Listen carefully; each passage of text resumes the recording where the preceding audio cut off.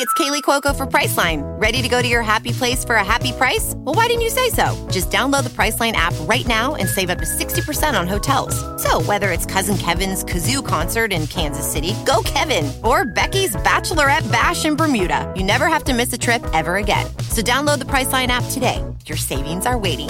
Go to your happy place for a happy price. Go to your happy price, Priceline.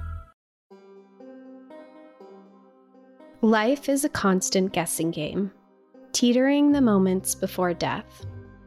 Death is guaranteed to every single one of us, whether that time will be today, tomorrow, next week, 60 years from now. We just don't know. We don't have a lot of control over death, but one thing we do know for sure is that it's coming. That's why right now, in this moment, is what matters. What means the most is to enjoy life and to chase the things that bring you happiness. Happiness comes in all sorts of shapes and sizes. Whether it means climbing to the most beautiful mountaintops, creating beautiful music, spending time with loved ones, or living life with adrenaline, adventure-filled days. There's something in all of us that ignites a passion to be alive. For Hendrik Coetzee, he found his happiness in the most dangerous whitewater rapids on the entire planet, and he would happily risk his life all the time to experience these moments of bliss. Welcome to National Park After Dark.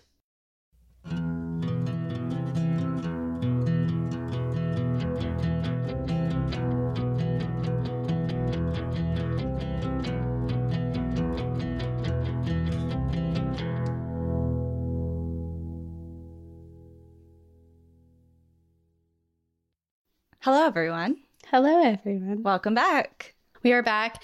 It is my voice again because we mentioned a couple weeks ago I'll be doing 2 episodes in a row because I dipped out for a week while my voice was recovering. But it was rough for a long time. I was battling a cold for quite a long time in my voice. I mean, I still don't think my voice is it's not. It's a million times better, but it's still not 100%. But the thing is, you weren't even sick for that long. You just felt the after effects for like 3 weeks. Yeah, that's exactly what it was. It's like my voice was constantly recovering. Like I literally couldn't talk for 5 minutes without my voice totally breaking and dying and like just coughing and not even getting noises out. I know. I'm like, am I going to need to find a new partner here? Like, what the hell is going on? We're in the podcasting biz now. You need your voice. It's like your entire job is your voice. So yeah, not used to that. Kind of necessary. Well, we're so glad to have you back because I know a little bit about this story, just what you told me about, like the highlights of it. And now I'm really anxious for you to fill in the pieces because it seems so wild. And it's on your top bucket list destination. It right? is. Kind of. I guess not this national park in general, but it is on the continent of Africa. And Africa is so high on my list. Really. Well, actually, this story is jumping around to quite a few different national parks. Oh. And yeah, we're not sticking to one today because this person that we're talking about ventured everywhere and all over. And he really spent a lot of time in particular in 2 different national parks. So we're going to talk about both of those today. And one of them is actually very high on my bucket list of places to go. All right, let's go. We don't have anything to say other than, hi, everyone. Hi. Welcome back. Welcome. We're going to talk about, we're going to Africa. We're actually going to Murchison Falls National Park, which is in the western side of Uganda. Oh, never heard of it.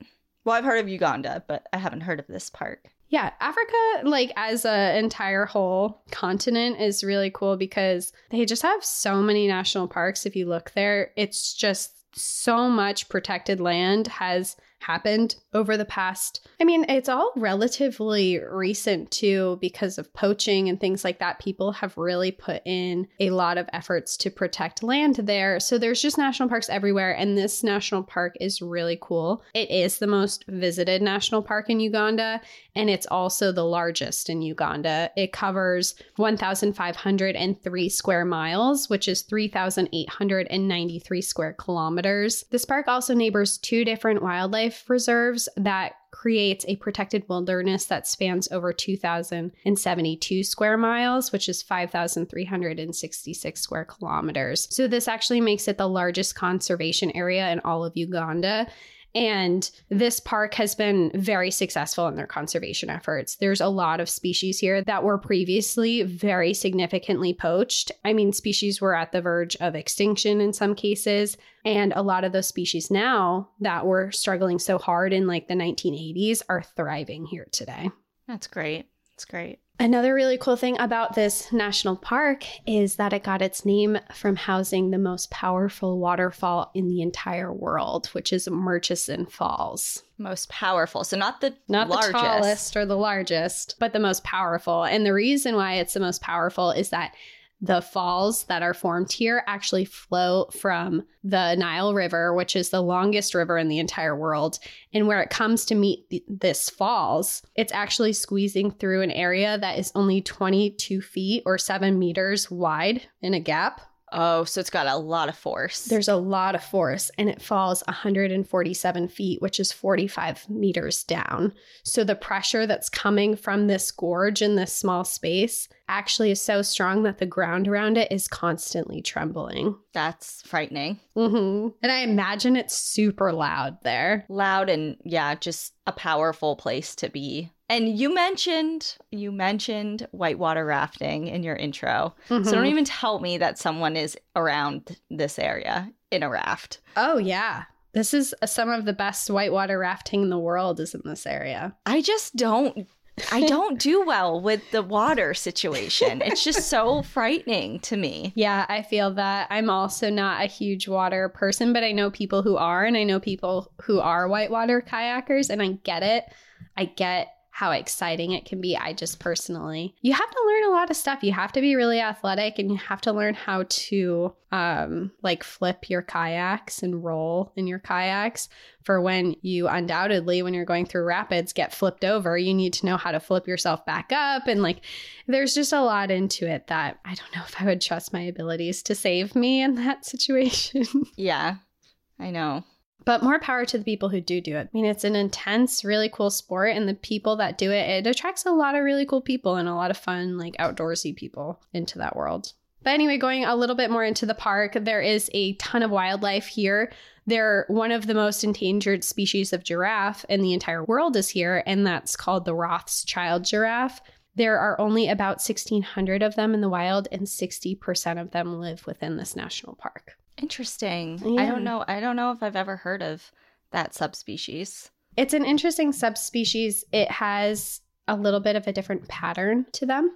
Okay. Which is part of what makes them distinguished from other. Yeah, exactly. There are also 4 of the big 5 that call this park home. There's elephants, buffaloes, lions, and although very rarely spotted, there's leopards. Rhinos once lived in the area, but the last one was killed in 1983. However, there is a rhino sanctuary that is just outside of the park where you can visit to see them. This park also is fantastic for bird watching with over 451 species that live here. They have things like the shoebill stork, Goliath herons, gray-crowned cranes, and black-headed lapwings. So they have tons of species here. And a big way when you visit the park to see a lot of these species is actually to take a boat ride down the Nile River, where you can see elephants, buffalo, giraffes, water bucks, fish eagles, all from a safe distance. And also in this park is the densest concentration of hippos in all of Africa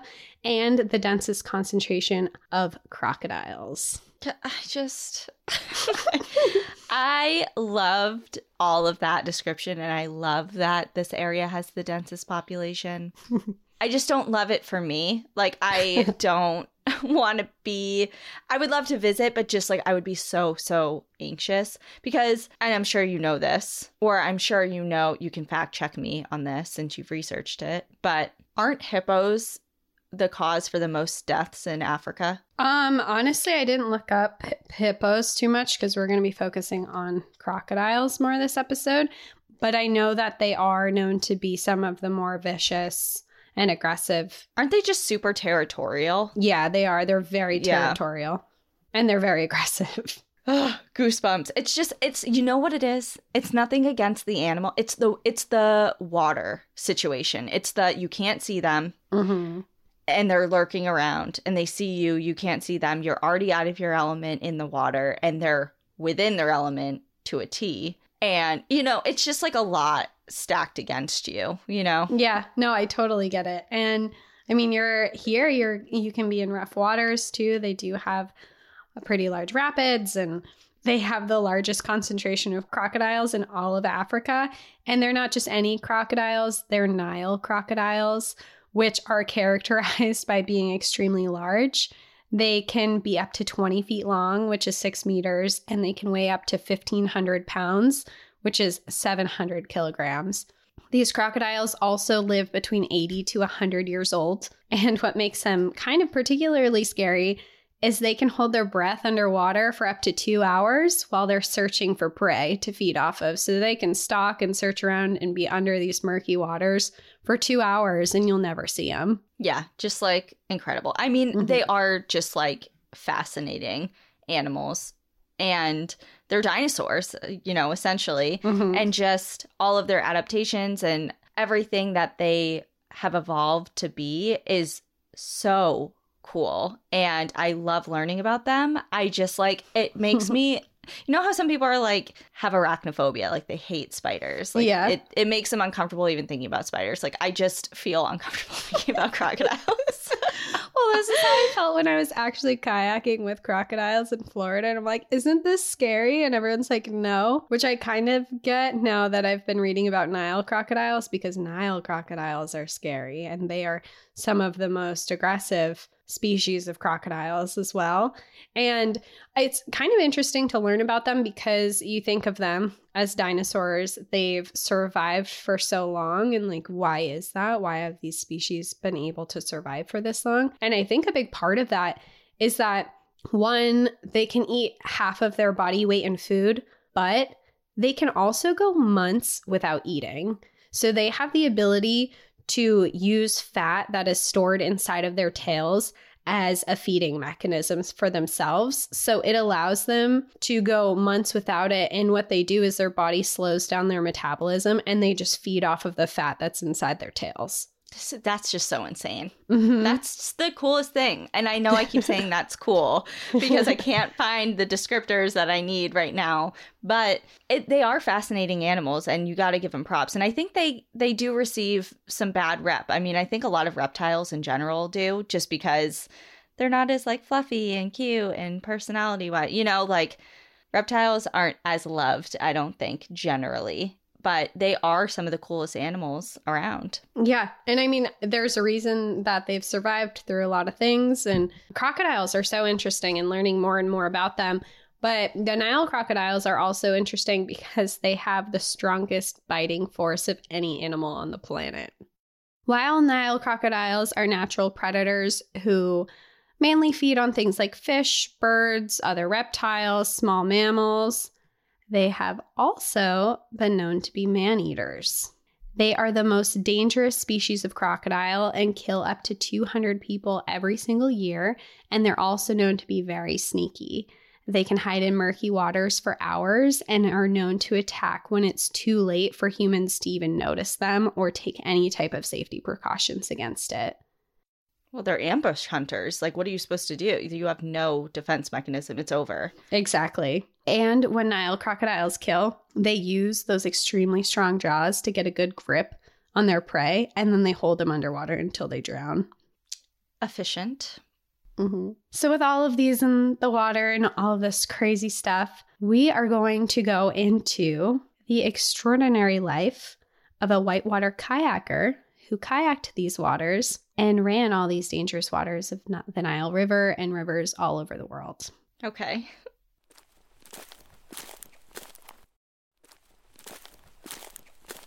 Hendrik Coetzee, mostly known by friends and family as Hendry, was born in 1975 in the small town of Ottestad in South Africa's Northwest Province. Henry's father was a major and intelligence officer in the South African Special Forces, and growing up, him and his sister and his mother moved around to wherever he was stationed. During the South African Border War, his family lived in the town of Oshakati, which lay right in the crosshairs of the war.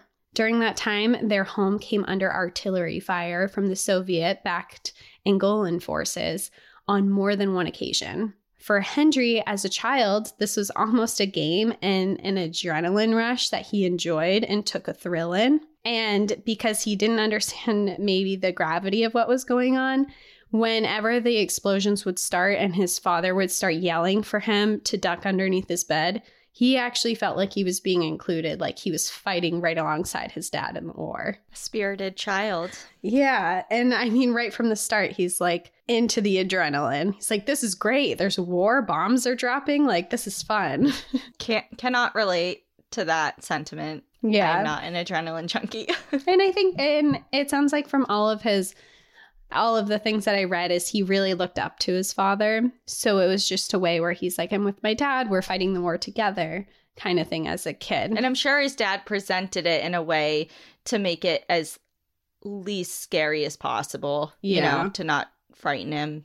Whatever you can do to protect your kids. Yeah, exactly. By 1986, his father did leave the military and their family moved in time for Hendry to start high school, in a real high school and outside of a war zone. He didn't particularly enjoy school, and he actually found it very boring and very unfulfilling. Sitting in a classroom was like torturous for him. He did like the theater classes and acting and like the drama of things that he did kind of like, but for the most part, he was not into school. Shortly after he graduated, his parents did end up divorcing due to issues that they were having. And a lot of it stemmed from his father's time in the military. He had seen a lot of war and a lot of action, and he was dealing with a lot of psychological issues after that they just tried to work through for years, but ended up parting. Okay. His mother married again a year later, and she added 2 stepbrothers and a stepsister to the family into her new marriage. Hendry, shortly after the marriage, decided to take off, and he would spend a year traveling and exploring in Israel. After that year, he decided to come home and to adventure in South Africa some more, and he would do it on motorcycle adventures. So he would ride to a remote place carrying camping gear and adventuring around. You know, he wasn't on a motorcycle just on a paved road driving around. He was like dual sport riding into jungles and trails and all this really cool thing. All these like really cool spots. I think it sounds cool. I saw some pictures. I'm like, this is amazing. Like, that sounds awesome. That's Cassie's type of adventure right there. It really is. I'm like, I want to take my bike out there. That'd be really cool. So he did this for a little bit until his father helped get him a job with a tourist outfitter. And this was in 1995, and it was in the deep Nubian desert. His job was to take tourists into villages of tribes that were in the area to explore their culture. So he did that it was more of like a seasonal job. And then after he finished that, he ended up returning home again. One evening while he was home with his mother and his stepfather, he got into a little bit of an argument with his stepfather, and Hendry ended up punching him in the face and giving him a black eye. Oh, boy. And his mother was obviously mortified by the situation, and she demanded that Hendry leave the house. It's like, get out. You just did this. This is awful. So Hendry calls his father to come pick him up. And when he did, his father arrived, and he was extremely disappointed in him. And he basically told him, you know, this behavior is unacceptable. You don't act like this. You're not welcome in my home if you're acting like this. And I'm driving you to the Army Recruit Center right now, and we're signing you up. Whoa. Tough parenting right there. It's like, we're not doing this. They weren't messing around, huh? Nope. And he does. He drives him straight to the Army Recruit, walks up to the desk and says, give me the toughest course you have available, and get him signed up as soon as possible. Henry, of course, is like, I don't have any army skills here. I've been partying, smoking weed the past year or so. I'm not like in any type of endurance shape for this.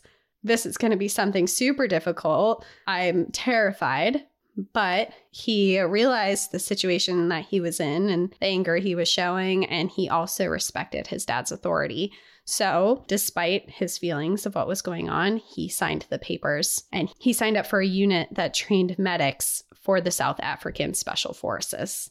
Oh, wow. Imagine just being thrust into that. Like, okay, this is like what I do now. Yeah. And I imagine like reading it, that had to have been like a final straw. Like I'm imagining he had been doing some teenage kind of stuff where they were just, his dad was like, all right, enough's enough. You're smoking weed. You're being like, you're acting up. You're acting up. You're going into the military. And he's like, yeah, like this, I can't imagine was the first incident. Yeah. You know, it had to have had some lead up for sure. Yeah. And his dad was someone that he looked up to too. So for him to be like, hey, I'm super disappointed. Like, you're going to the military. You're going to make something of yourself. He's like, all right, we're doing this. Let's go. It's like, all right, well, here I am. Here we go.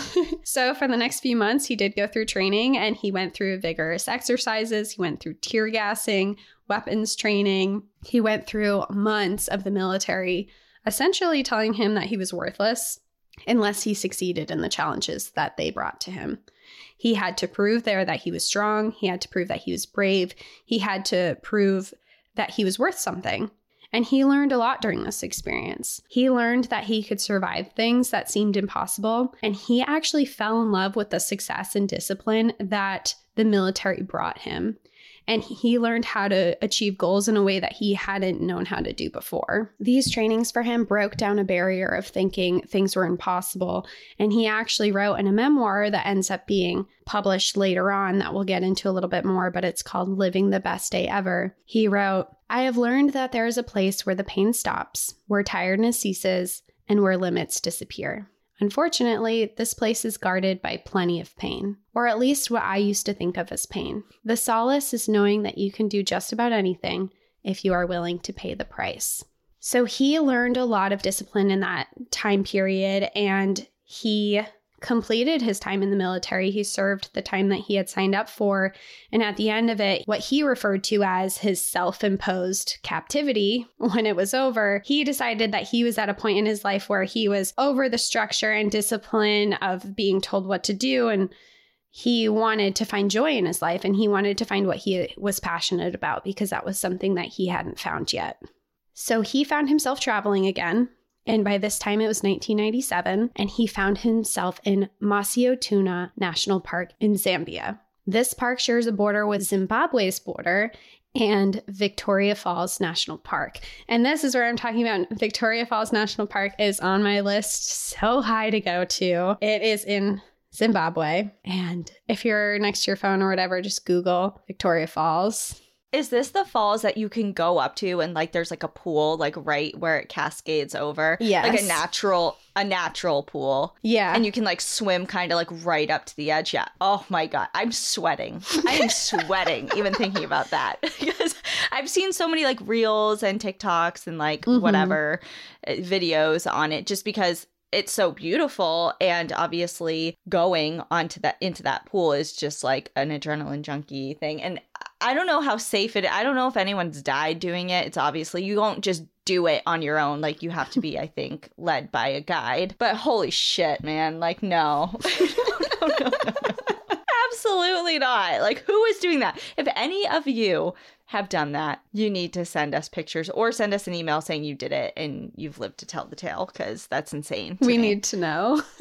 And I mean, that is part of why this is so high on my bucket list, is because it's so beautiful, but it's also the largest waterfall in the entire world. Would you be interested in like doing that, or do you just want to see it? I think I just want to see it, but I would decide when I got there. Okay. I'm not ruling it out. That's fair. We'll see how I feel. Yeah, right. When we're there, we'll see how you feel. Yeah.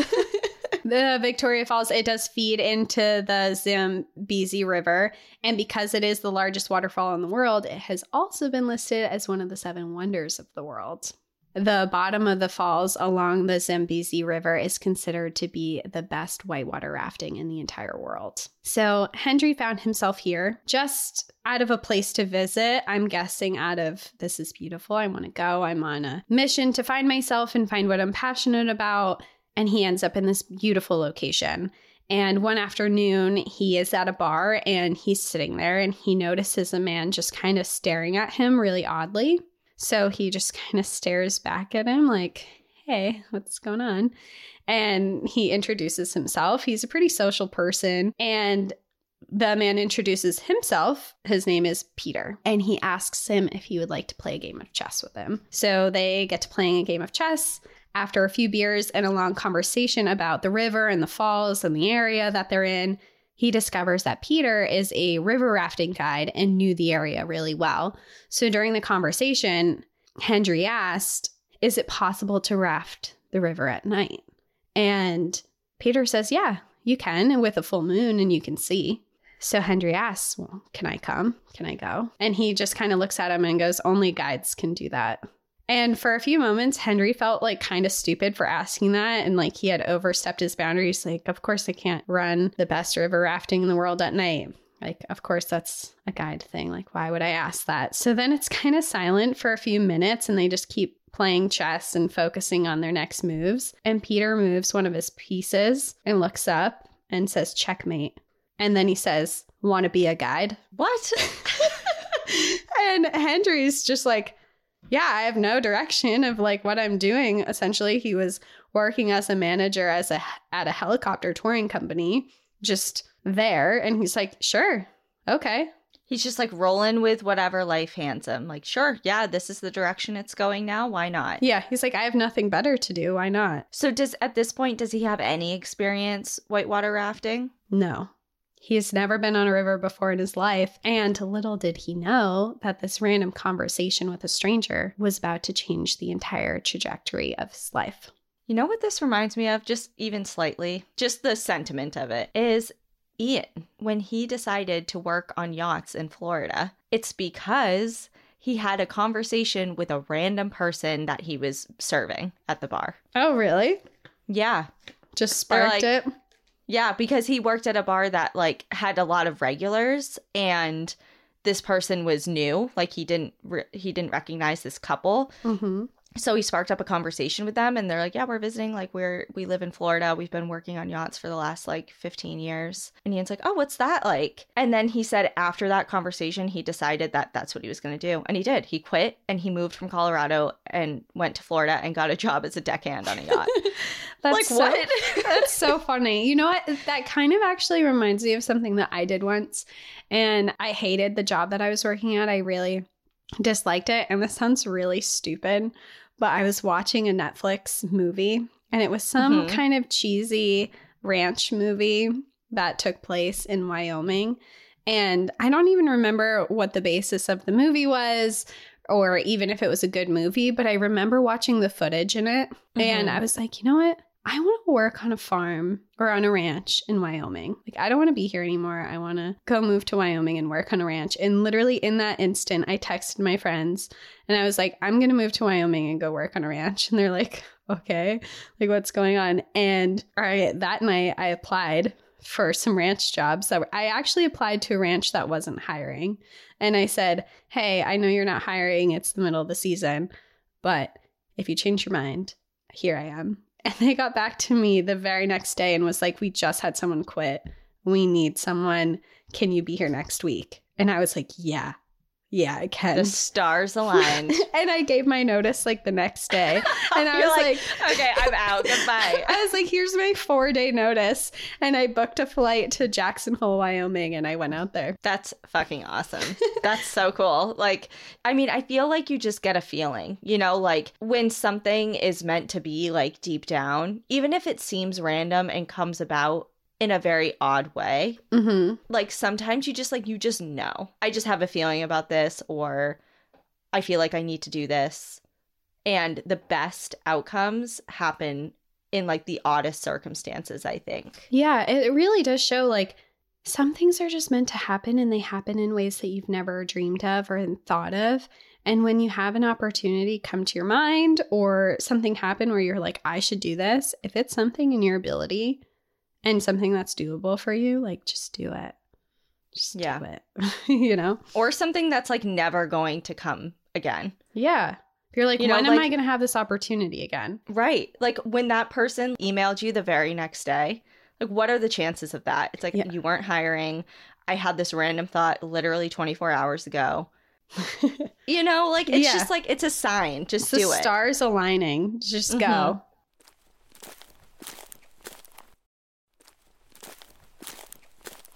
Anyway, so he has this conversation, and Peter, sure enough, the next day he goes to his boss and is like, hey, I met this really awesome person. Why don't you meet up with him? We could do a river run. Well, together you can meet him, see how he is, like just have a fun trip on the river, talk to him after, get to know him. It's like a working interview. Yeah. A very relaxed working interview when you don't work. You're just there. Yeah, exactly. And Henry's like, yeah, that would be awesome. And Henry was a very impressive and charming person to me anyway. He's 5'11". He's muscular. He's got dark hair, bright blue eyes. He was handsome, and he also had this like intensity about him. He was very, very confident and intelligent, and he had a good sense of humor. So he was just someone that like you were kind of drawn to immediately, and you just felt, I want to say like comfortable. You just like trusted him. He was someone that you're like, you're confident, you're smart, you're funny. And when his boss was interviewing him, he found out that they were really similar in a lot of ways. They had both served in the military. They both played chess. They both had a passion for motorcycles. They had similar tastes in books. And after about just a half an hour of talking, he was offered the job as a rafting guide. Oh, okay. And this was almost unheard of in the rafting world because Henry had never been on a river in his life before this. And to guide a river like this, you needed at least 5 years of experience. This river was a Class 5 river, which means it's rated for experts, and it's characterized by long and violent rapids with large drops, unavoidable waves, congested chutes, and demanding routes. So to be offered this job, it was like walking onto an Everest base camp with no hiking experience and then guiding an expedition to the top. It just seemed outrageous. I want to ask, like, did anybody raise any questions like, is this the most responsible thing to do? Because it's one thing to put yourself out there and risk your own life or safety, but to be guiding people? No. So actually they're like, yeah, let's hire him and let's throw him into training. So they started training him. They didn't just throw him out to guide people. They were like, let's put him into training. We're going to teach him how to raft and we're going to do this. So for a month, they were training him. And after a month, he started leading clients down some of the world's most difficult rated runs. And he did it like he had been doing it his entire life. He caught on to this so fast. And during all this, he was also learning to whitewater kayak. So other guides that he had met were teaching him how to roll and how to maneuver the kayak in a swimming pool. And then they moved him and took him onto the rivers. And Henry was extremely athletic and he was fearless in the water. And he was stated as being maybe a little bit too fearless at the very beginning because he didn't acknowledge risks all the time. And he just kind of saw things and went for them in the river. But he was extremely talented. He saw something that he loved and he fell in love with this and he just went after it. I mean, you got to applaud the guy. Yeah. He's like walking into new territory. He's never done any of this before in his life. And he goes in and people are like, wow, you're really good. And for natural ability. Yeah. Yes. And this was what he had been looking for all along. When he left the military, he wanted to find joy and happiness in something that gave him passion. And he fell in love with the waters. He loved the intimidating challenges that it brought. And he was in some of the most beautiful places in the world, in some of the greatest whitewater rapids on the entire planet. He finally found what he thought he was meant to do. And with this, it ignited this need and this passion where he said, I'm going to become one of the best kayakers in the world. So on one of his first kayak adventures alone, he decides that he is going to make the trip from Zambia to Zimbabwe by river. So they are bordering each other in the parks that I talked about before at the beginning. They border each country, and you can actually cross the borders if you go through the river. So he decided to do it this way, which is also an illegal way to cross the border. And he was doing all of this because he wanted to go out to a bar to get drunk with his friends that were on the other side. So he tightened up his life jacket, he lowered himself into the water, and without a beat, he's launched into a rapid and then launched into the next one, and he is alone at night guiding himself through these waves. Just to go to a bar. Just to go to a bar and get drunk with his friends. All right. It's one way to do it. And this was the best day ever for him. Everything was going according to plan. He's out, he's alone, he's running the river. His plan was he'd run the river, he'd climb out of the gorge, get to the bar, go get drunk. When he gets to where he needs to be, he knows that there's a small crocodile that's in the eddy, which he is nervous about because he can't see it. There's thick mud, the water's murky, and he has this fear that he could be attacked at any moment, which is totally valid because that does happen. He does get out of the water and he reaches the riverbank. And just as he reaches the riverbank, a tropical storm comes barreling down, and the clouds brought complete darkness because before he was going by moonlight and now there's nothing. Oh my God. First night out. So he slowly starts walking over the smooth rocks. He's carrying his kayak, and he finally reaches this metal ladder that is bolted into the cliff that he has to climb up. But now it's extremely slippery, and with the force of the rain from the cliff, there's also rocks that are starting to fall from the cliff coming down. And he's looking up, he's holding onto the ladder, and he's thinking about this other kayaker who had been in this exact same scenario just a week before, that his head was crushed by a situation exactly like this. Oh, God. So he has pebbles hitting his shoulder, and he's like, I gotta move. So he's moving as fast as he can up this ladder, and eventually he gets off of it and he's into the trees, and he's more protected from the storm. He feels better. He's like, okay, I'm getting there. We're getting there. The rain stops, but the moon was still hidden, so it was still pretty hard to see. And as he's walking, heading to the bar, he's kind of thinking and dreaming up the conversation he'll have at the bar. Like, hey guys, you know how I got here? Like, I just crossed the border illegally at night, went through a bunch of class 5 rapids to get here, went through a storm, ditched a crocodile, just dreaming about what he's going to say to his friends when he gets there. And then suddenly he hears the sound of grass being ripped up from the ground. Okay, can I just say, I was just going to say, this isn't like, I'm having a really difficult time like imagining this situation, because you say like going to the bar. So I'm envisioning like a downtown with a bar, but that's not the situation. And then I'm like, is it just a random building in the middle of this wilderness? Because he was just on the rapids and on a cliffside and going up a ladder, and now he's going through a forested tree area in Africa, and you just said the big 5 are there. So he's just like, oh, okay, I just got away from this crocodile situation. It's not easy breezy. There's still other shit lurking around. Yeah. So what's ripping up the grass? Is it a lion? He thinks of 2 things. He's like, I think that this is either 2 things. It's either a buffalo or it's a hippo. Okay. 2 things that terrible. are terrible. And he's like, this is going to be fatal if I encounter whatever this is. He stands completely still and he sees it's a herd of buffalo that are grazing in front of him. He stands there, not breathing, not moving, for 15 minutes, barely making a sound. And he just waits and he watches them slowly pass him and come out of the way. So he finally makes it to the bar, and it's packed. He walks in and he sees lots of people he knows. He sees Pete along with a bunch of other rafting legends of the world, and they're sitting in the corner of the bar. He walks in and he sees that they're all doing tequila suicides. Do you know what those are? No. So tequila suicides are when you snort the salt and you squeeze the lime into your eye and then you take a shot. What is the what? Yeah. I did not do that at Keene State College, okay? I've done a lot of things, but I did not do that. I've never heard of that. Really? I had heard about it in college, and I've actually seen someone snort salt before, but I don't know if I've ever seen anyone squirt lime juice in their eye.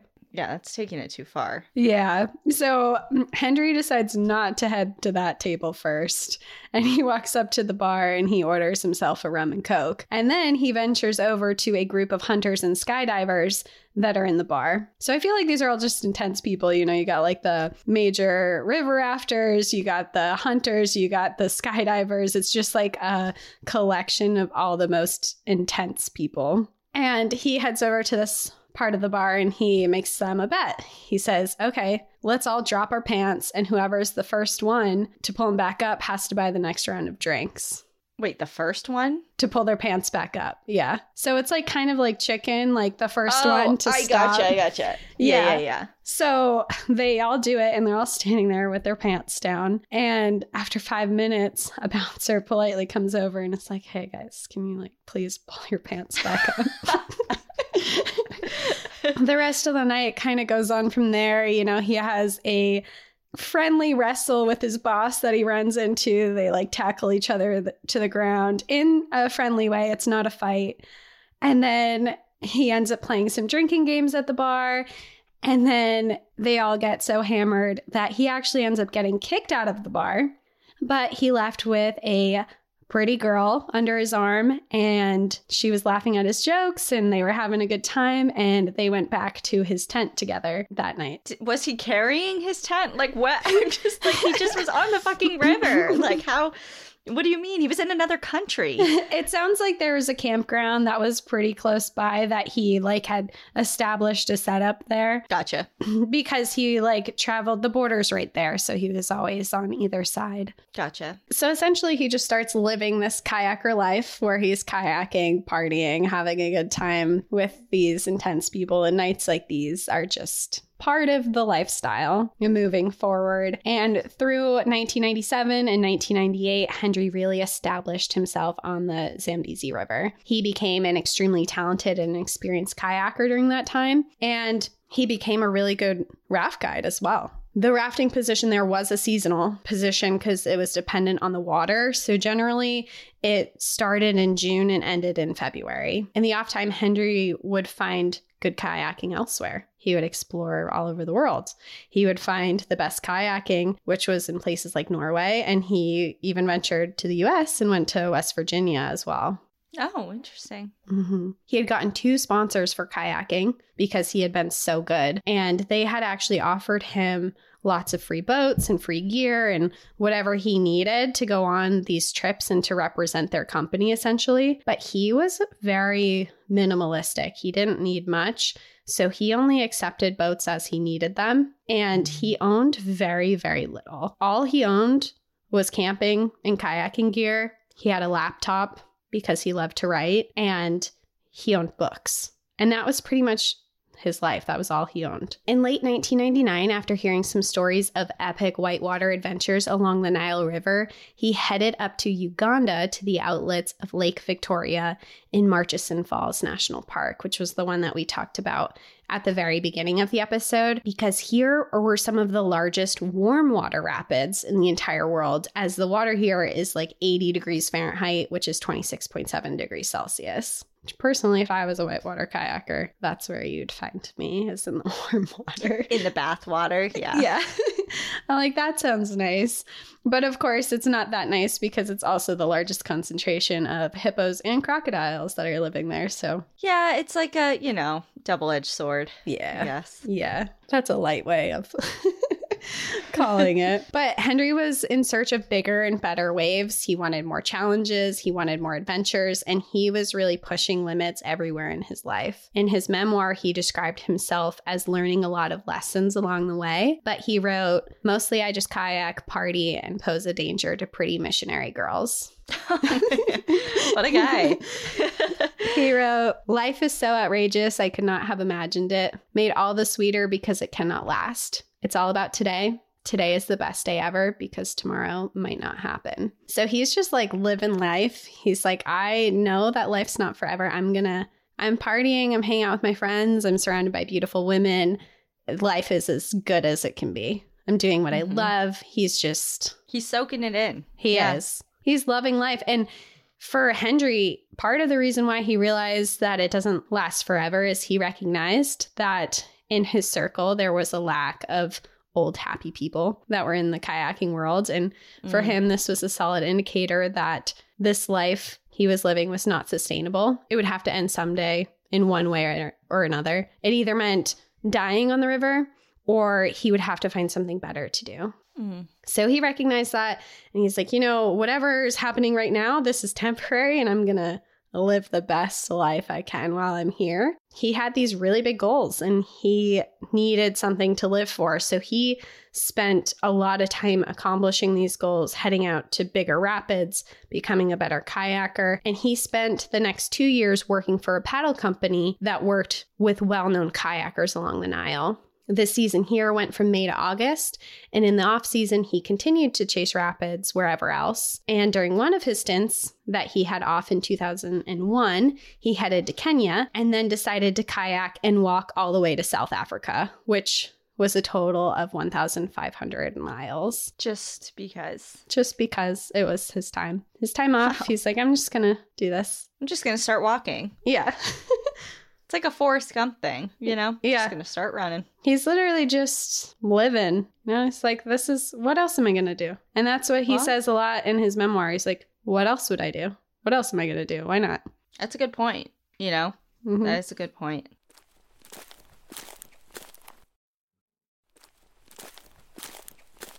It was in 2002 that Hendry met a woman by the name of Juliana Buring while he was taking ecstasy out in a club in Uganda's capital of Kampala.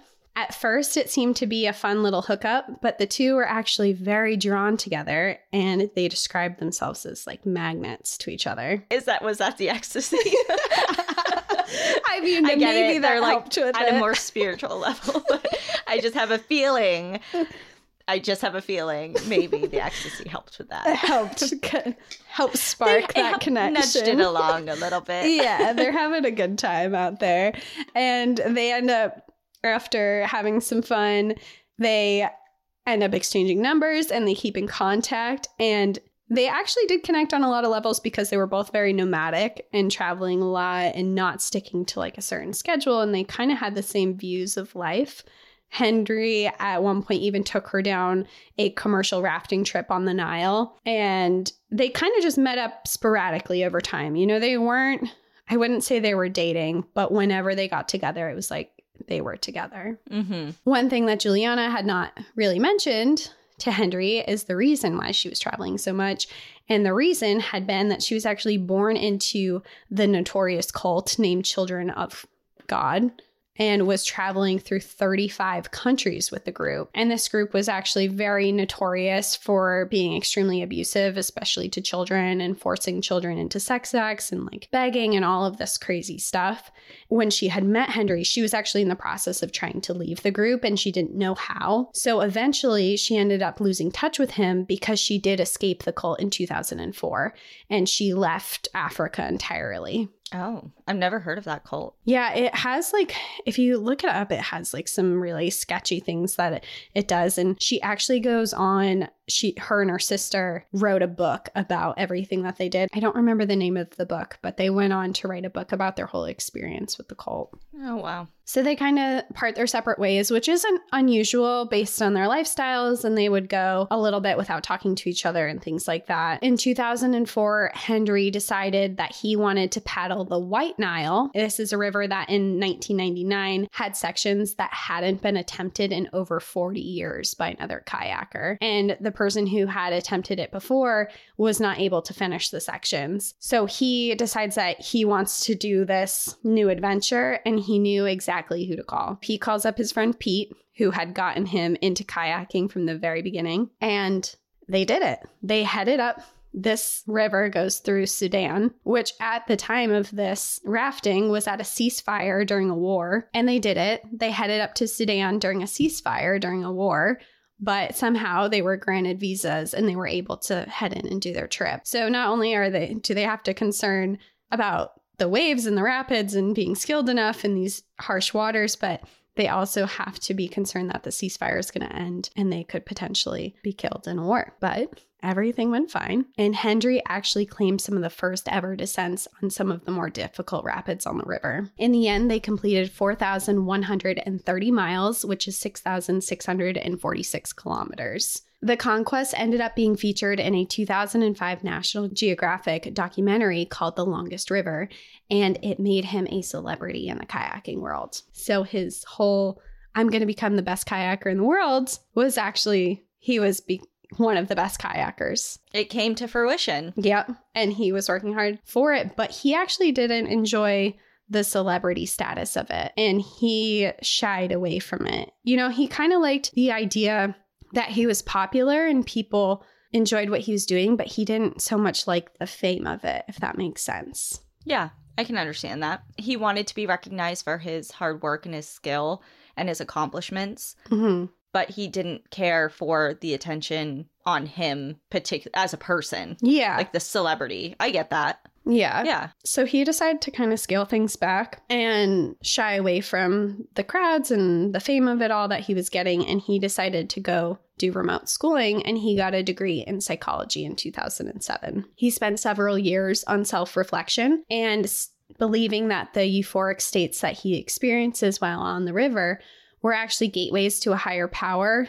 He didn't so much believe in God, but he felt like what he was experiencing psychologically had some type of meaning behind it. So he kind of was looking into the study of that, and I guess really just doing some self-reflection on who he was and why he thought the way he did, because for him, kayaking seemed to be like this escape. He almost didn't know how to live outside of it. For kayaking for him was like, if he wasn't doing it, if he, in any of his downtime, that's when his anxiety would kick in, depression would kick in, any type of self-doubt that he had with himself kind of all swarmed him in these times where he was just sitting, waiting, not on the river, not doing things. So he was really self-reflecting on how he was and how that impacted him and why it was, essentially. And he did this for a few months. During this time of reflection, he also began running more dangerous rapids. In Murchison Falls National Park, he often did it at dusk, and the dangers of the rapids, along with the crocodiles and the hippos, people started to recognize, like, you're being a little bit reckless here. And his mother actually asked him to settle down. He's like, please stop doing all this. Like, you got to start making safer decisions. But this was Henry's life. You know, this was what made him happy. This was what made him feel fulfilled. And when he wasn't doing it, his only solace in that was that he liked to write.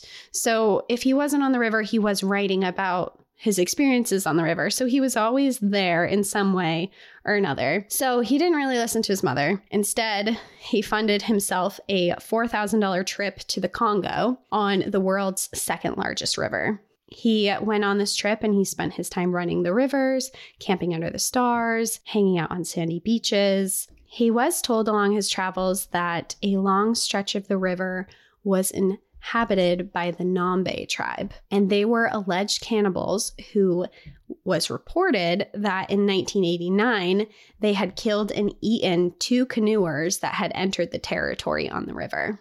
This obviously was a little alarming to him, hearing a tribe of cannibals, so he did heed the warning and he decided to take a commercial barge that would be safe away from them down the river instead. And this was kind of an established barge where they're armed, they're on the river, the tribe kind of leaves them alone, and you go down that way. So he booked it. It was a 3-week journey that he would be on this barge for down the river. Each night they would tie the boat up along the banks. And even though Hendry was told he shouldn't be kayaking, at night when they would tie up the boat, he would go out into his kayak on the river and start paddling. And he did this for a couple of reasons. I think one of it was because he really wanted to kayak. And the other was he wanted to maintain his fitness during this 3-week period. If he stopped for 3 weeks entirely and then jumped onto these crazy rapids, he didn't want to lose that mobility and that fitness level that he had been working really hard for. So he did this for a couple days and he had no issues and there were no sign of the tribes and everything was going just fine. But one night, as he was floating about 400 yards upstream from the barge,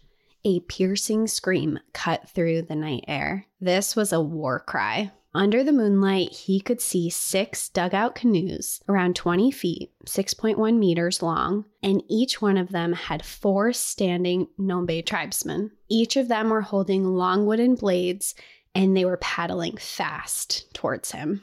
Oh my God. Imagine. What? He realized right away that he could not out-paddle these people, and instead he made the decision that he was going to charge them. Oh, okay. I don't know how he thought of doing this, but he charged them, and actually in his charge, he broke up the line that they had made, and he barreled past them. And he kept paddling, and he was trying to outrun them long enough to try and get back to the barge. And he starts screaming for the men on the barge. He's like, help, help, help, like screaming for them, hoping they're going to recognize him, maybe start coming towards him. Like he's moving as fast as he can, but the canoes close in on him pretty fast, and they start swinging their blades at him. And they're coming within inches of his head. There was blow after blow was hitting his canoe, and in the blink of an eye, one of them had lassoed him. What? So now he's surrounded by canoes, and he's bound by a lasso. How the hell does he get out of this? So what, his charm? His charm. I know, right? It's like, you're great. But so he starts yelling the word calm in Swahili at them, hoping he doesn't know Swahili, but he knows a couple words. He starts yelling calm at them. Is that their language too? Yes, they speak Swahili. Okay. And this actually seems to get the men to stop swinging their huge wooden spears at him, essentially. And they put their weapons down. But another one of the tribesmen ties a rope around the rear grab loop of his kayak, and they start dragging him away. So he's being abducted right now. Yes, he's definitely being abducted by a cannibalistic tribe on the river. That you don't know the language, other than calm, which obviously didn't work. Yes. So he's screaming and he's pleading with the tribe, and he's actually talking in English now. And he's like, sir, I have friends in the boat. I want to get back to them. Like, just trying. But they didn't really seem to understand, or they were pretending not to understand what he was saying.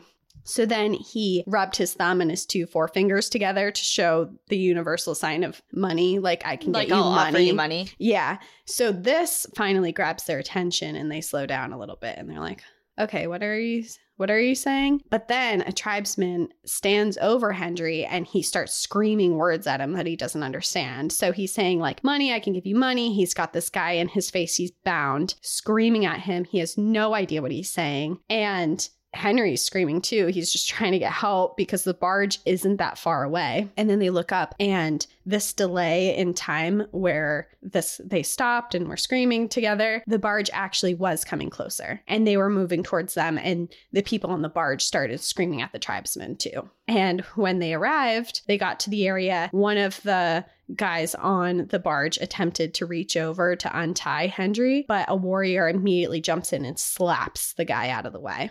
Then they start conversing, and they start having this long conversation, and Hendry couldn't understand any of it. He's just sitting there bound. He's like, I don't know what's happening. They're talking for what seems like a really long time. Like, I don't know what's going on. And then eventually the 2 sides seem to reach an agreement, and the tribesmen untie him, and they allow the passengers on the barge to pull him up and to pull up his kayak as well. So they're just like, okay, you can go. You're free. And then the tribesmen leave. And Hendry is like, what just happened? You know, like he's just really taken aback, shaken up, rattled, like what in the world just happened to me? So after he kind of calms down a little bit and shakes it off and gets over what just happened, because he just saw like his life flashing before his eyes, he looks at one of the guys on the barge, and he says, what were they saying? I couldn't understand what was being said.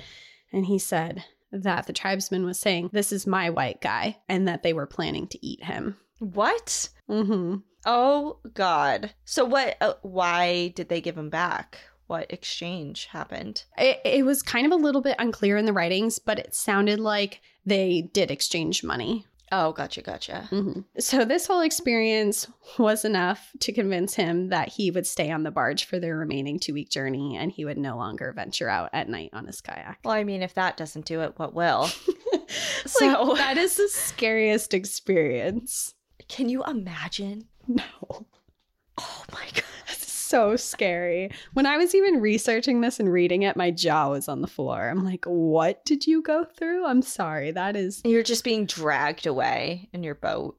And you were just lassoed from far away, and you've got these men around you, and oh my God. Yeah, that would. And just in a place where no one's speaking the same languages, like you don't speak their language and you don't know what it would just the entire thing. And it's night, so it's dark, so you can't even see that well. Just all of it. Yeah, no. He did end up completing his trip through the Congo, though, and it was after a long journey, and he did do it.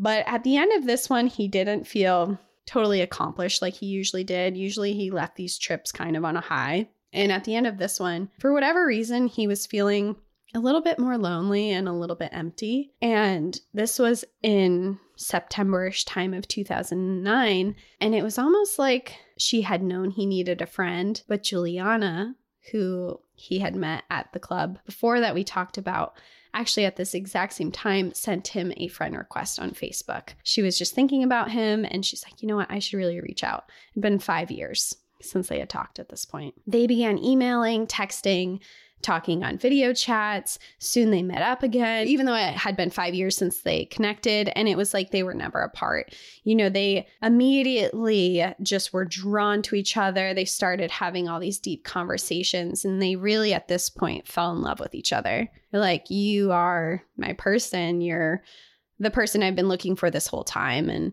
Or not even the person I've been looking for this whole time, but I've been so focused on other things that I didn't realize how much I needed you. Yeah. And for the first time, Hendry had found a reason that he could stop kayaking in the way that he had, because he had been being really reckless.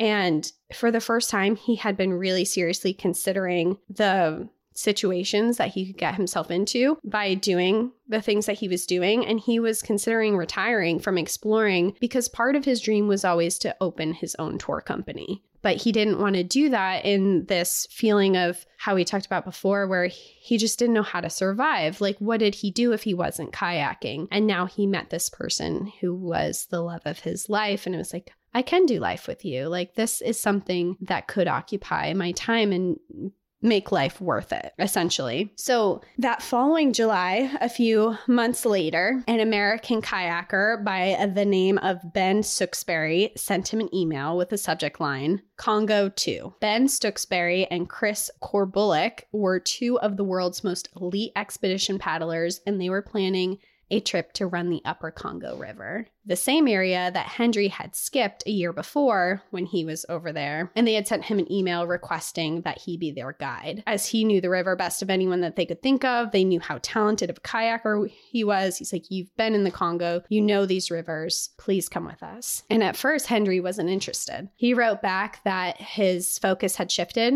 He didn't want to do expeditions like that anymore. But he wrote, if you need advice or if you need contacts in the area, like, I will happily help you, but I'm not going to be a guide. He then took up the time, though, to write a full itinerary for them. So he was recommending where they should start, what they should do. He recommended they start in the Murchison Falls National Park as a warm-up, then do the Ruzizi River, head to Rwanda for a string of classified rapids, and after that, take a ride across Lake Tanganyika, which was the home of Gustave. And Gustave is a famous crocodile who is the largest known Nile crocodile that was 20 feet long, 6.1 meters. And he was a man-eating crocodile that had been known to eat over 300 people in that area. So they would not be kayaking over that region, but they would get into a boat to take them across. And then they would put in on the Lukuga River after that. Yeah, let's skip over the Gustave area. Yeah, he has a really interesting story, and I kind of researched him a little bit. He's a crocodile on that river, and he's so large that they decided that he probably hunts people because he can't move fast enough to get other prey. And people, I mean, there's lots of people who live in these regions who are constantly down in the water that he can just go after. Oh, God. I mean, I know you know this, but animal attack stories are my favorite of all we do. But just the crocodile one is just like, oof. Oh, I'm having a visceral reaction to it. I don't know what's happening. It's like, it's hard for me. But anyway, Hendry writes up this whole itinerary. And as he's writing this up, he's like, wow, this is the trip of a lifetime I'm planning right now. This river run that they're going to do is insane. I can't not go on this. So he retracts his original statement of, I'm not helping you. I can't miss this. And if you pay me as your guide, I'll take you. And of course they agree. That's what they wanted to do the entire time. Mm-hmm. A few weeks later, he writes to Juliana and he tells her of the plans, and he promises, he makes it a big point to be like, this is my last expedition that I'm going to go on, but I just got to do this before I go full-fledged into the touring company. So in October, he did buy a piece of land on the Nile River in preparation for his touring company. And soon after that, Juliana bought a one-way ticket to Uganda to arrive on New Year's Eve. Hendry's last expedition with the two world-renowned kayakers was sponsored by Eddie Bauer and was being covered regularly with video and articles from the magazine's website. So even from today, this whole expedition, you can, if you Google his name, there's videos of their trip. There's lots of information on it. Like, this was being very heavily watched in the kayaking community. When they began this expedition, they were aware of dangers between the rapids, aggressive crocodiles, the potential of angry hippos along their journey. They knew that it was going to be tough. But one factor that they hadn't thought about too much was the effect that the wars in the area over the past years really had an effect on the rivers and the predators inside of them. During the past 15 years of the fightings and the wars that were going on in this area, there was an estimated 5.4 million people who were killed, and a majority of these people, their bodies ended up being dumped into rivers where they were then being eaten by crocodiles. Oh my God, this is giving me the Tsavo Lion vibes. Yeah. About the workers on the railroad and when they would just die from exposure or illness or whatever. And then the lions were getting accustomed, and other predators, hyenas, leopards, would get accustomed to having humans to eat. It became a part of their essential behavior. Diet. Yeah. Right. Yeah. And that's exactly what's going on here, because it really gave crocodiles a taste for humans, and it became a huge food source for them. And it actually changed the sizes of the crocodiles too, because they were getting such a bigger food source where they're normally feeding off fish and things like that. Now they're feeding on full human bodies. And these crocodiles are growing to enormous sizes, even in really small waterways where crocodiles who would live in those sections usually were even smaller than other ones. In these waterways, they were becoming huge because they were getting such a huge source of food. And this was something that they didn't really think of. So before departing for this journey, Juliana had sent Hendry a text and said, please come back in one piece. I need all of you. And he responded and said, and you shall have it. Their trip began in late October, and they began their trip as planned. They spent 2 weeks on the White Nile exploring. Then they headed to Rwanda. They rented motorbikes and carried the kayaks on top of the bikes, actually. Like, they actually strapped their kayaks to their motorcycles, if you can picture that. And they were driving around. They're scouting out lower gorges and places to run the rivers and things like that. They completed the river runs that they were trying to do without any incident. And then they spent the night at a guest house on December 5th before putting in on the Lukuga River. And the Lukuga River is actually situated within Upemba National Park in the Democratic Republic of the Congo. It protects over 3,900 square miles, which is 10,000 square kilometers of lush lakes, marshes, and rivers. And it's also known to be home of hippos and crocodiles. If you say hippos and crocodiles one more time, just like the anxiety I give you every time. It's like a trigger word.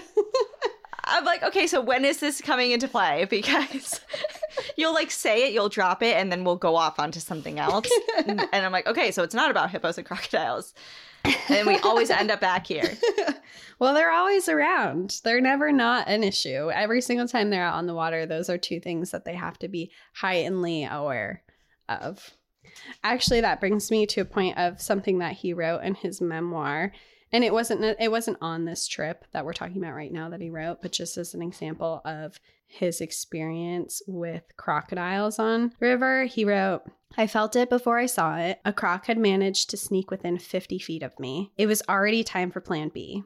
Throw a decoy. I had kept my helmet on my deck just for such an emergency, hoping that I wouldn't have to test this flimsy theory, but mid-stroke, I lobbed my helmet. A few seconds later, I look back. The croc is still coming hard, but at least it's a race. From my experience, it seems that crocs have a short sprint speed. It gave up the chase shortly thereafter and swam towards my helmet. So this is not... Crocodiles are certainly like, he's facing them more often than we've talked about, and he talks about it more in his memoir, but they're here and he's dealing with them. So on their first day on the Lukuga River, later in the afternoon, they actually spotted a 12-foot crocodile on the bank of the river. And this was the biggest crocodile that they had seen their entire trip. So they quickly gathered together to come up with a protocol to try and remain safe. And they decided that they needed to paddle as a group and pay close attention to the bank. So they wanted to paddle very close together to try and appear a lot larger than they were instead of single kayaks, and just kind of make it so they didn't look enticing for a crocodile to come near. That night, they stayed downriver in one of the villages, and they asked the locals for advice on the crocodiles. They're like, we saw this huge crocodile. It really freaked us out. What do you guys do? Like, how do you avoid this? And they basically replied and were like, we don't deal with it. They're a major problem here. Over the past 20 years, 125 people have been eaten here. Oh, not the answer I'm sure they were hoping for, but grounding at the same time. Yeah, definitely not the answer they wanted, but they had a mission that they were out here to do. So they continued on the waters, and they took 2 more days to complete the rapids that they were trying to do here. On December 7th, they were out on the river again, and this was a clear, beautiful afternoon, and they had reached this area that was a 90-degree left turn that they had seen before on Google Earth. So they recognized the area they're in. They're like, oh, we prepared for this. We know what this is. But while they're there, one of the team members notices that there were 3 or 4 small crocodiles that slipped under the water, and it's murky and they can't see them after. So the 3 of them gather super closely together and start paddling together. And they're so close that they actually have to watch where they're paddling because they're about to hit each other. That's how close they are. Suddenly, they saw a flash of motion from their peripherals. Ben and Chris turned to see a huge gaping pair of jaws coming straight out of the water and towards Hendry. Oh my God, Hendry yelled out. But this wasn't so much of a scream as it was a statement of like, oh my God, this is happening right now. The biggest crocodile they had ever seen on the river had somehow managed to avoid all detection and was underneath the murky waters, and then leaped out. It leaped out, opened its jaws, and locked onto Hendry's left shoulder. The crocodile pulled him down under the water, flipping his kayak in just one swoop. Chris and Ben were within an arm's reach of what was happening, but it happened so quickly that there wasn't even time to react. Henry's kayak was almost completely submerged in the water, and after a moment, it came back up just enough to reveal that it was empty. This entire ordeal lasted all of 10 seconds. Chris and Ben, mortified at what they just had witnessed, began paddling away as fast as they could for their lives. They were expecting this crocodile to reemerge at any moment. The fact that this crocodile didn't sit atop the water like most of the ones that they had previously observed, and it specifically leaped out of the water to attack a person, was what had them most concerned. They're like, we have to get out now. They estimated this crocodile to have been around 2,000 pounds, which is 907 kilograms. It was likely that when he did grab Hendry, he dragged him to the floor of the river, crushed him, and drowned him. Ben and Chris paddled as fast as they could downstream to the nearest village. The locals initially ran away from them because the 2 men were so frantic and screaming in a language that they didn't totally understand. But after they extended their arms out in like a universal sign of like crocodile jaws, they seemed to understand what had happened, and they rushed back to try and communicate. And they were able to partially communicate in a broken French. And Chris and Ben asked if they could grab a motorboat to take it upstream to go try and find Henry. They're like, we need to get back there. We need to go find him. Just we couldn't do it in kayaks. That was way too dangerous. And during this conversation, the people there were like, we don't have any boats. We stopped using boat travel after crocodiles killed 7 of our people in 2006. 20 minutes later, Henry's kayak floated into view. All of his gear was still attached where he had it before, and there was not a single scratch in the boat. It looked like nothing had happened at all. Ben and Chris were able to call and report what had happened to Henry, and news broke out about it quickly. Juliana, unfortunately, didn't hear the news until she logged onto Facebook and she saw tributes posted about his death. Henry's remains were never recovered, but on January 7th, Juliana, Pete, and a lot more friends gathered together for a memorial in his name. They wrote messages to him on a wooden raft before setting it ablaze to float over a waterfall. Before Henry's last trip, he had emailed a 300-page manuscript of his memoir to Juliana, Pete, and a few other people. He left behind thousands of private journals, blog entries, essays, and emails. And in 2013, this was published as a book titled Living the Best Day Ever, which is now something that you can buy if you look it up. His family and friends did decide to publish it. I read a lot of it, and it's really, really interesting. I would highly recommend it just because I personally got really invested in him as a person. His point of view of life is very beautiful. You literally just, for an hour and 30 minutes, so beautifully detailed his life and all of these crazy things. And then, like, snap, it's over. I mean, which is true. It is what happened, but it was just so shocking that, like, I thought there was going to be more lead up or like something was, I don't know. It was just, it took me really aback. Yeah. And that's kind of how just his life was, though. And a big message of his throughout his memoir and a lot of what he says is like, tomorrow might not happen. Like, life just ends. Yeah. And that's how his story ends too. Is it just, he was there and he was alive and he was doing things and then he wasn't. Right. And the behavior of that crocodile, like you mentioned, is very frightening. Mm-hmm. And I wonder, just from a purely curious standpoint, if there are other cases or documentation of that happening as far as just like that specific behavior pattern, because like you said, like they didn't notice it. It was very calculated. It was obviously watching them. Mm-hmm. It wasn't like it grabbed its kayak and flipped him over and like I'm picturing this monster 20-foot crocodile launching out of the air, picking him out of his kayak and taking him away. Because when you think of an alligator or a crocodile attack, you think of it grabs a limb or it grabs part of you and there's a lot of thrashing, there's a lot of commotion, there's a lot of, and this just seemed like he literally just plucked him out and dragged him under. When I was researching this, they said it happened so fast we didn't have time to react. We just saw it happened, it was over. And then they like sat there for a minute processing like, what did we just see? And then it's like, oh my God, we have to get out of here. We're next. Right. Yeah. Holy shit. That is something that, I mean, every animal attack one is crazy. And I hate to say that, like, well, they're predators and they're just doing what predators do, because they are.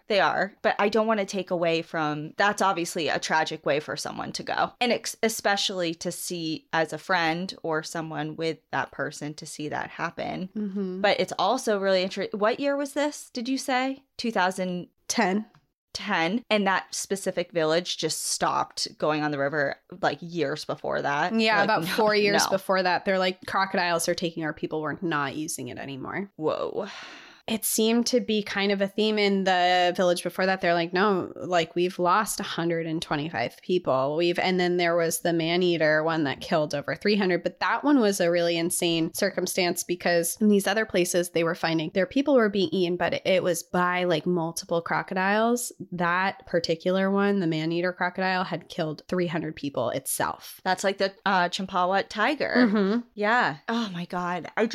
I don't know why animal attack ones are my favorites. And I hate to say the word favorite because they're horrific. It's just because this one is also interesting because you said, well, the behavior has kind of changed a little bit in some of the crocodiles, but those people are already deceased. This is a hunting behavior. Yes. Definitely. It's definitely an interesting circumstance that happened. And I really just fell across this story because I was trying to figure out a story to tell for this one. And I have a lot lined up, but I just was feeling, when you have all the clothes that you need, but you can't find something to wear. I literally have like a list of stories that I can tell and I have them all lined up. But for some reason, I was just feeling something different. And for this story, I just happened to come across Hendry and I just felt really drawn to his character, I guess. When I was reading about him, he just seemed like such a free spirit that was living life the best way he could think of. And he was living it so simply, and just the way he lived, he's doing these crazy adventurous things. He's in shape. He's hanging out with his friends, he's camping, he's making these beautiful friendships, he's fun, he's drinking, he's partying, and he falls in love. He's just like, he just feels so relatable to someone that I would be friends with or love to know. And I think that's probably what drew me to him the most. And then his story, I went into this and I knew the ending of it when I first researched it. But then when I read his life story, I was like, his life is so much more than what happened to him and how he died. His life was so full of adventure and so crazy. So I thought I was going into the story going in to tell his death. And then I very quickly found that his story is not his death. His story is about the really wonderful life that he lived while he was living. And I just felt it was a very special story and I felt very connected to it. Well, he's the epitome of someone that you would surround yourself with, and I'm speaking to you personally, like not you as a collective, you all. I mean, Cassie specifically, especially, maybe you guys too. But I think you speak for everyone with saying that you felt drawn to him and he just seemed like such a wonderful person.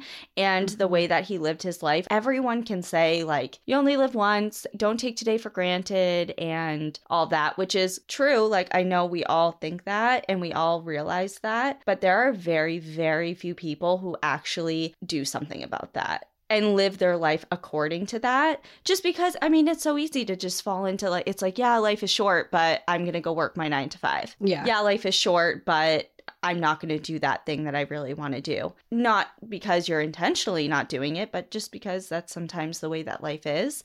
But he seemed to actively play a role in making sure that he lived the most fulfilled life he could. Your story's so much more than, how it ends. And even though the way it ended it is tragic and it's, you are taken aback by it because of how crazy it is, like how many people have their lives end that way. But it's just like his life was more astounding than how he died. I mean, who gets lassoed by a cannibalistic tribe? And lives to tell the tale. Or goes on all these expeditions or meets someone at a bar playing chess and says, you know what, I'm going to change my life. I'm going to go do that. Just like, he just seems like you said, such a wonderful person. And his life was inspiring, to go out and do what you want to do. Yeah, he makes me feel like I need to get out now. I feel like he like ignited and inspired me in kind of some ways too, just reading his story to be like, yeah, life is short. Life doesn't go on forever. What do I need to be doing right now to make it not matter the day that I die? Your life is over, but what did you do before that makes it not matter? You have had a fulfilled life. You've done so much. Like, of course it matters. And I'm not saying it doesn't. And he had more things that he wanted to accomplish. And I'm sure that he would have continued to lead an amazing life. But that being said, the life that he was given, he certainly utilized it. Yeah. Very well said. Oh my God. That was a wild ride. I was so invested. I teared up a little bit. I don't know if you saw me. I teared up a little bit. I did see a little bit. It was shock and sadness. And I was like, whoa. Because I did realize, I had a good feeling it had something to do with crocodiles or hippos. And she kept bringing it up. Whatever it's called, breadcrumbing or what is it called? Foreshadowing? Well, yes, but like leaving breadcrumbs. You were like trailing me to that, like leading me to that. And I was like, okay, something's up here. Yeah. So I had a feeling, but yeah, wow. What a story. What a life. Mm-hmm.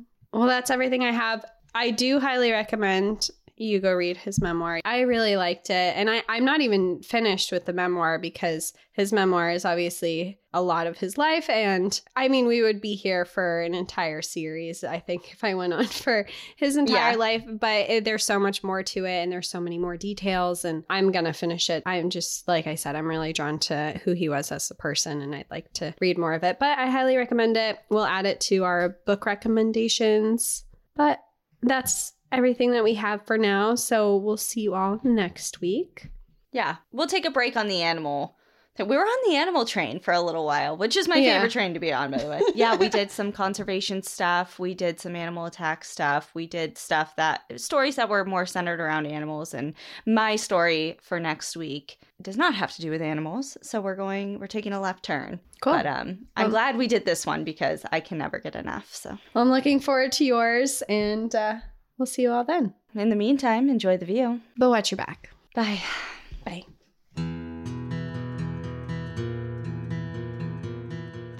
Thank you for joining us again this week.